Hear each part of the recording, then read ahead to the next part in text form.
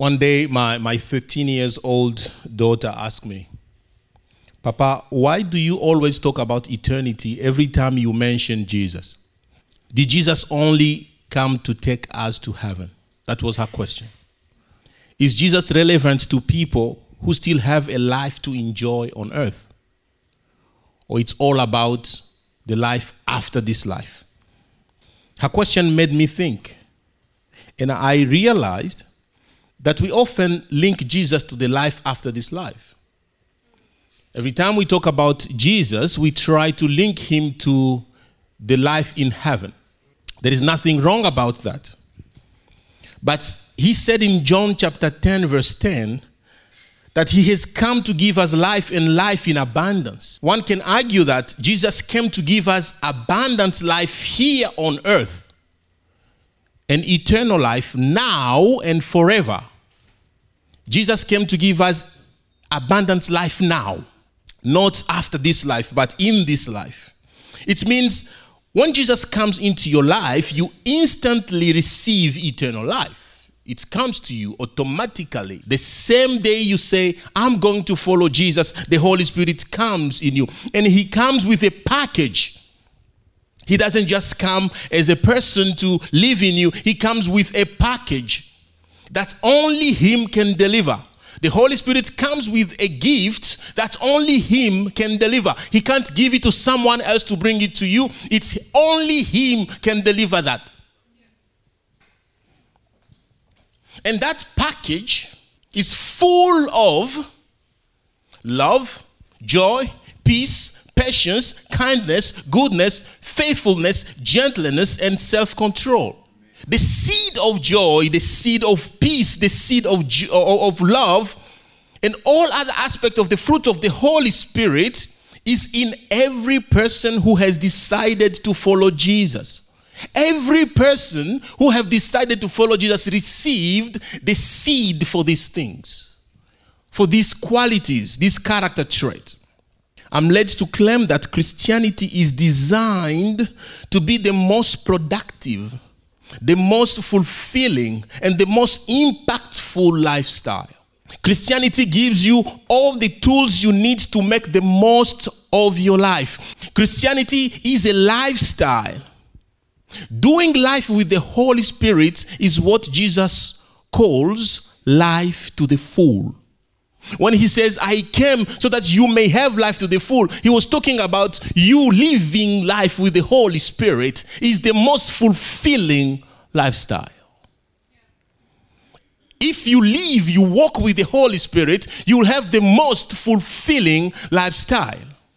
I don't know about you, I'm looking for fulfillment, not happiness. I'm looking for fulfillment.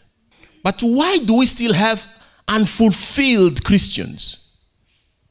Why do we hear complaints from some Christians?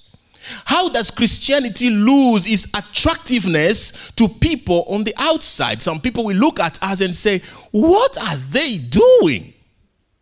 What is this?"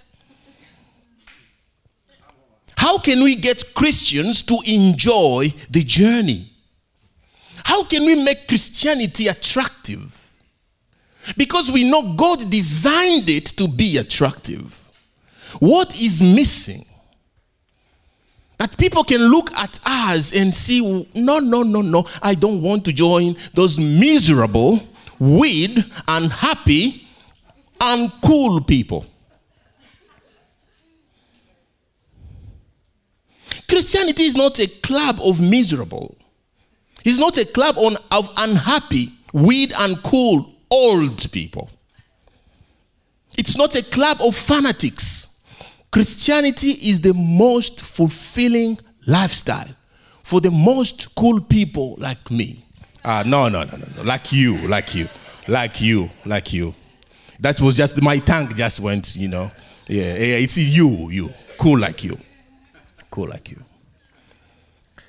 The secret to living your best life is described in Galatians chapter 5, 22 to 23. But the fruit of the Holy Spirit is love, joy, peace, patience, kindness, goodness, faith, gentleness, self-control. Against such things, there is no law. You cannot develop these character traits and be miserable. There is no way you can develop these qualities and be miserable. Miserable people struggle with self-control, with patience, with peace, or any of the quality above. You will agree with me that people who claim to be miserable, or people we know are miserable, they struggle with these things. The fruit of the Holy Spirit is also known as Christian character, or the character of Christ. Jesus lived a life full of love, peace, patience, kindness, goodness, faith, gentleness, self-control. He demonstrated that kind of life. He also made provision for any of his followers to develop the same lifestyle. There is provision for that. Your best life is linked to the character of Christ. The more you think like Christ, you sound like Christ, you act like him, the more you find fulfillment in life. You may be asking, how do I get there? How do I do this? It sounds good, but how do we get there? Let's take one step at a time. Let's take one quality at a time. And the first character trait God wants to build in us is love. Love makes Christianity fulfilling. Jesus said, "By this all people will know that you are my disciples, if you have love for one another." In John 13:35. If we love one another, then people will know that we really follow Jesus. Why? Because he is love. Love is attractive. Love is attractive. Every human being responds to love. Every human being responds to love. Every human being loves to be loved. Every person on earth. Just love them, and you will see they will respond to it. The standard to know Christians, I didn't say that. Jesus said it. The standard to know if you're a Christian is through love. So let's define love. Because today we're going to look at this first quality, this first character trait that makes Christianity attractive. Love is the decision to think, to speak, and act in favor of your neighbor. Listen to those three verbs: to think, to speak, and to act in favor of the object of your love. Keep that in mind. To think, to speak, and to act in favor of the person you claim to love. Love is not just the first on the list of Christian character trait. It's also the condition to be known as a Christian. It is the most important Christian attribute, love. The Bible says that without love, all our good works are meaningless. Let me read it. 1 Corinthians chapter 13, verse 1 to 3. If I speak human or angelic languages but do not have love, I'm a sounding gong or a clanging cymbal. If I have the gift of prophecy and understand all the mysteries and have all knowledge, if I have all faith that I can move mountains but do not have love, I'm nothing. And if I donate all my goods to feed the poor, and if I give my body in order to boast but do not have love, I gain nothing. 1 Corinthians 13, 1 to 3. I don't know if you have read this passage before. This passage suggests that one can heal the sick without loving them. You can heal people without loving them. One can give big money to the poor and help them get out of poverty without loving them. I didn't say that. The Bible says it. One can preach to multitude, preach to people, and help them come to Jesus, and most of them will go to heaven because of you, and you don't have love. You don't love them. One can motivate other people to live a better life without loving them. Have you thought of that? One can do all these good things. How is it possible? How is it possible to do good without love? In fact, it is common to do good deeds without love. It's not unusual.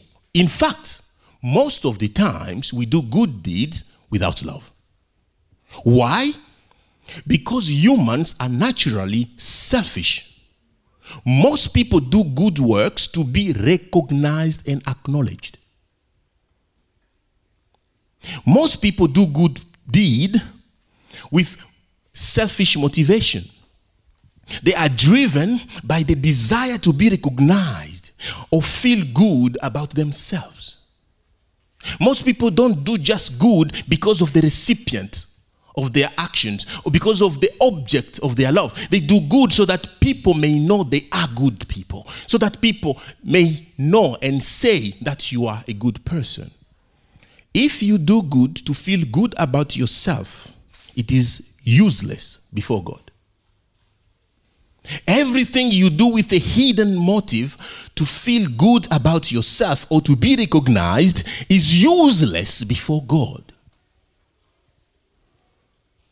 Everything you do so that people may see or say that you are a good person is useless because it's for you, it's not for the recipient of your love. Love thinks, speaks, and acts entirely in favor of its object.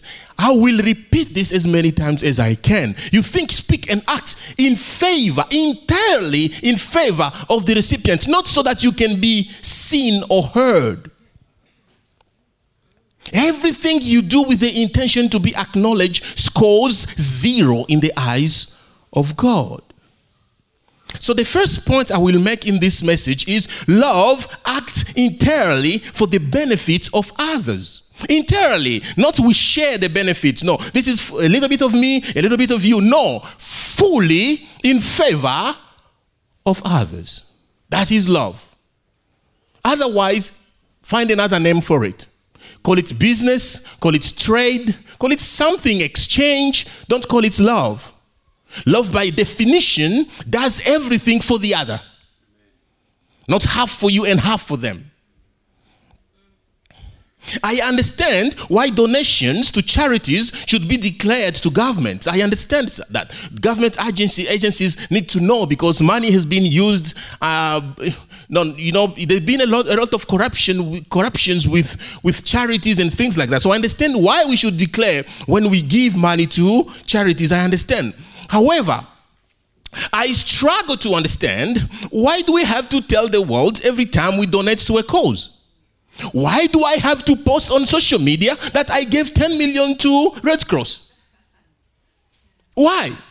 Why do I have to tell the whole world that I gave 1 million to bushfire victims? Why do we have to tell the world every time we give money? And I see that all the time and I ask myself, are we doing this for them or for us? So that the world would say, oh, she's a good person.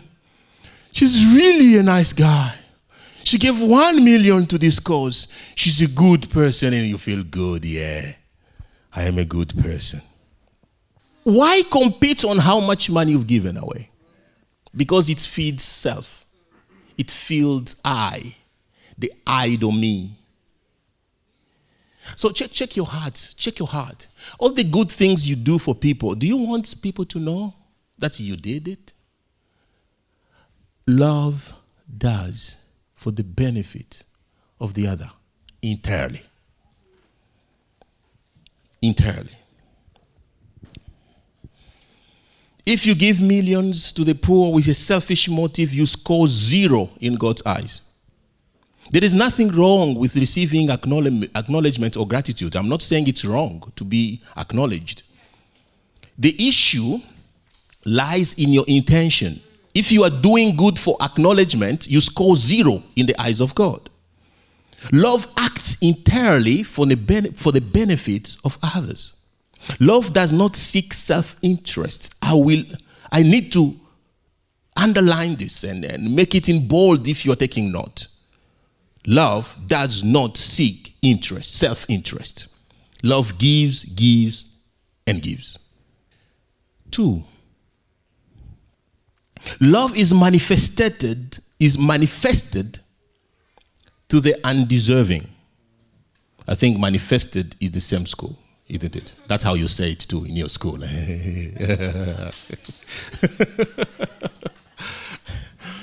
Love is manifested to the undeserving. Romans chapter 5 verse 8.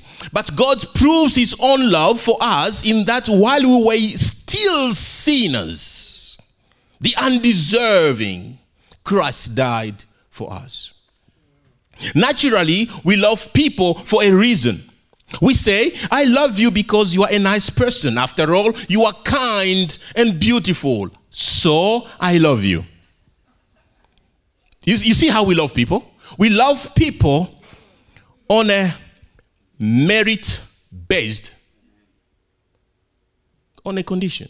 When I went to tell my wife, I love her, for this first time, I'm telling you, I was not going there and say, oh, I'm going to serve this girl.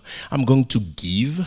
I'm going to be there for her. It's all about her. You know, I don't want anything from you. It's all about you. All about you every day, every time. No. I was thinking, this girl, wow, how can she be mine? Sorry. No, I'm now honest because now I'm trying to live for her. I think so.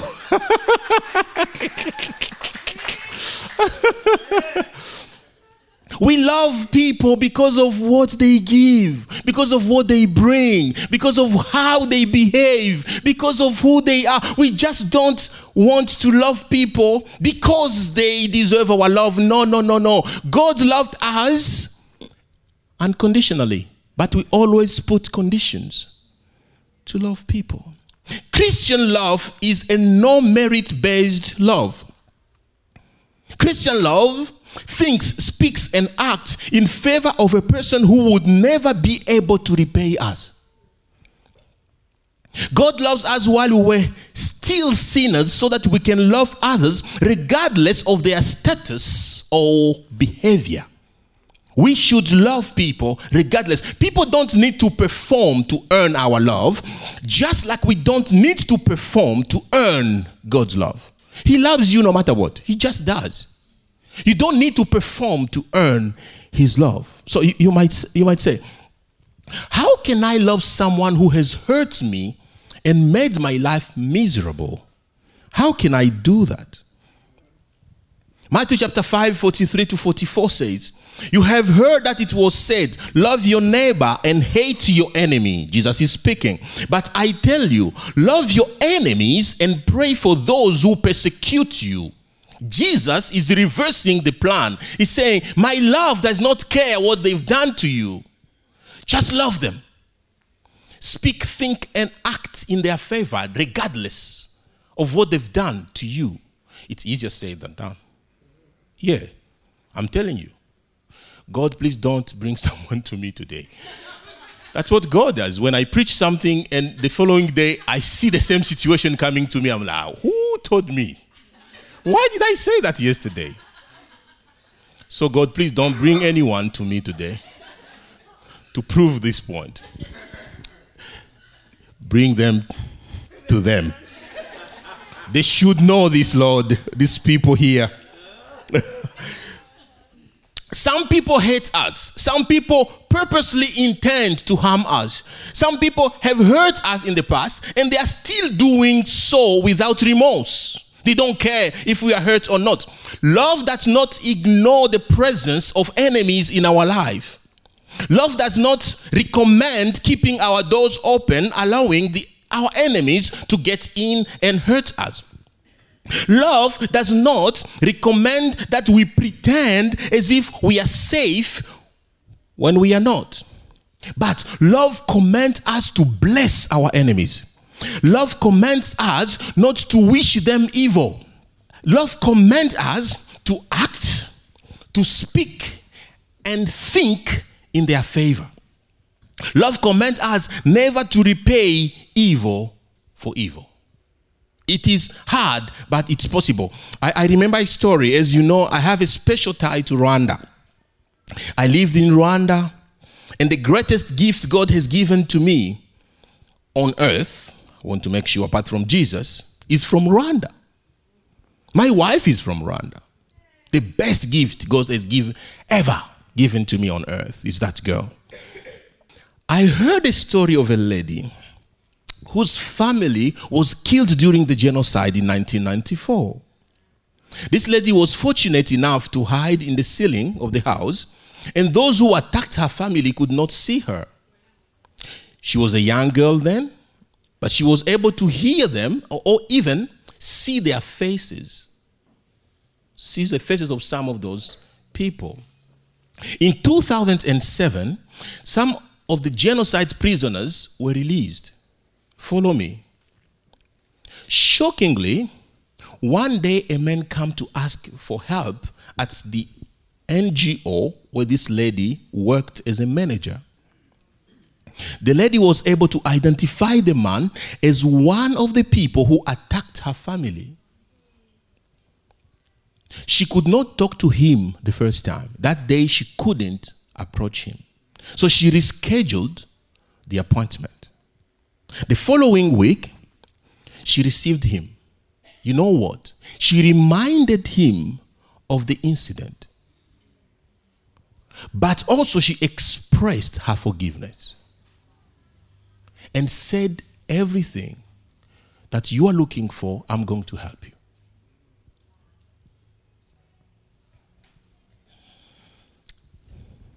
Loving the undeserving is never easy. It's never easy. Loving those who would never repay us is hard. Loving those who have hurt us is nearly impossible. But Jesus set the example for us to think, speak, and act in favor of those who don't deserve our love. We still do it. 3, love is not a feeling. Love is more than a feeling. It can be felt, but it's more than a feeling. 1 Corinthians 13, 4-7. Love is patient. Love is kind. Love does not envy, is not boastful, is not conceited, does not act improperly, is not selfish, is not provoked. It does not keep a record of wrongs. Love finds no joy in unrighteousness, but rejoices in the truth. It bears all things, believes all things, hopes all things, endures all things. In his book, The Four Loves, C.S. Lewis introduces 4 types of love based on the 4 Greek words. Storge, which is the family love. Philia, which is the friendship love. Eros, which is the romantic love. I told you how I went to my wife and expressed my eros. Romantic love, which is also great. Agape is unconditional love. This is the love of God. Storge, philia, and eros are often felt. You feel like you love your dad. You feel like you love your mom. You feel that you love your friends. I feel like I love my wife. I feel drawn to her. The Bible does not command followers of Jesus to feel attracted to each other. God, when he says love each other, is not saying I should be attracted to Doug. The Bible is not saying that we should like each other. No, we don't have to like each other. You don't have to like me. You have permission not to like me. I know some of you don't. No, most of you do. We don't have to like each other. The love of God, which is agape love, it's unconditional love. You know when you like someone, there's something about them that you just feel attracted to, something that it's nice about them. The love of God does not require something nice about the person. They may be the most annoying people on earth and still you are going to love them. That is agape love. That's what Jesus did. We were still sinners, still annoying him, still denying him, still insulting him, and he still loved us. And he's asking us to do the same. You don't have to feel attracted. You don't have to feel like you like them. Just love them. because I loved you. When agape love is the foundation of all other loves, we look at people as God would look at them. We love people as God loves them. We love each other as Christ loved us. We love our bully boss. We love our not caring spouse. We love and love and love. When agape is the foundation of our love in marriage, we just love. When agape is our love toward, it is the foundation of our love toward our children, we just love no matter what they say or do. We just love. Our neighbors, we love them. We love those in Russia as much as we love those in Ukraine. We love those around the world. We love those who are near and those who are far. We love. Love is a choice to have the best attitude to the needs of others. What can I do for them? How can I respond to this? For them. Not so that people may know, but no, for them. How can I respond to this need? Love is the decision to bless even when it's hurt. Love is the predisposition always to think, to speak, and act in favor of others. This makes Christianity the most fulfilling lifestyle. This makes Christianity the most impactful lifestyle. If we will love as Christ loved. Always think in favor of others. Train your mind to think positively about others. Commit to wishing people well.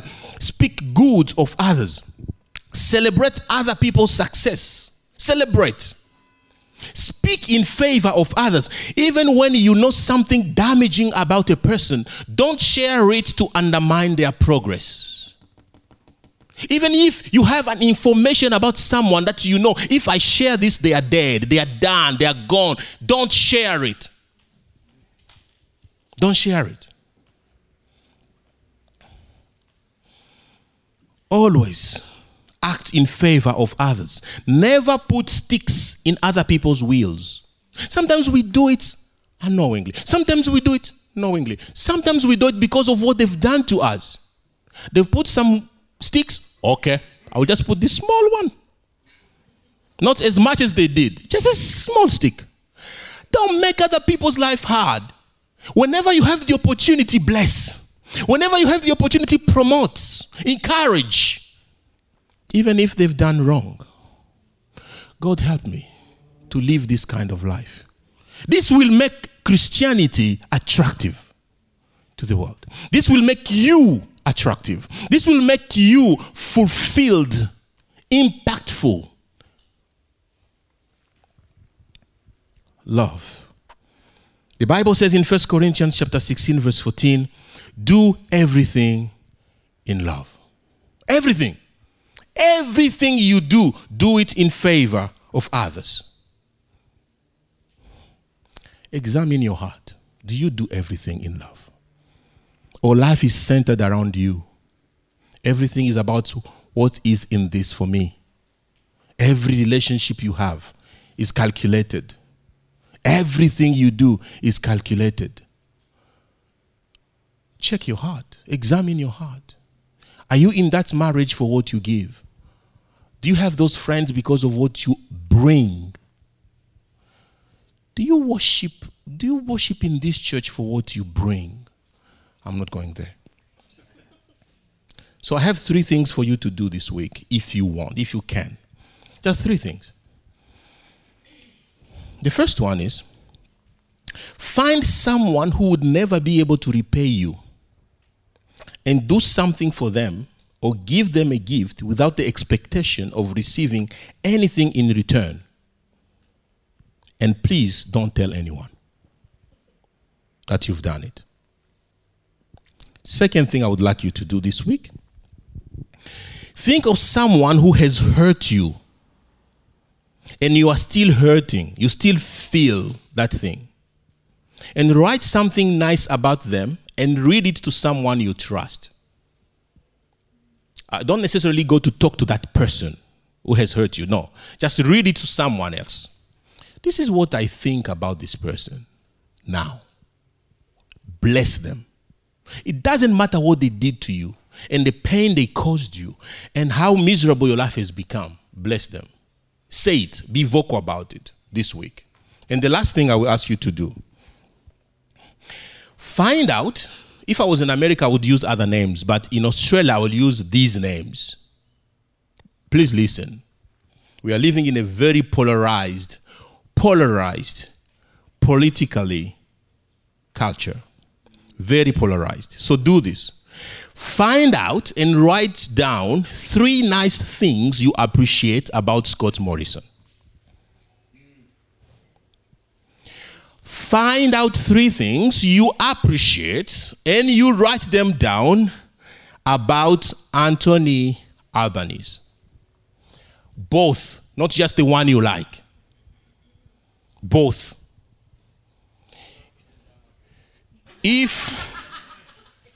Even if you don't like them, find them. Because the hardest thing to do these days is to speak good about politicians. It is hard. When you disagree with them, you make them sound like devils. I watch the news and I see what people say about politicians and I'm like, can you find at least 1 or 2 things positive about them? I know these people are parents, they have children, they have wives, they have life. They're not that evil. I don't think they are that evil. But, and even in this church now, we believe they are evil because of what we hear. So find 3 things you appreciate about them. And then you can extend that to other people. You can extend that to people around you and whoever you feel like you need to love. Find good, nice things to say about them.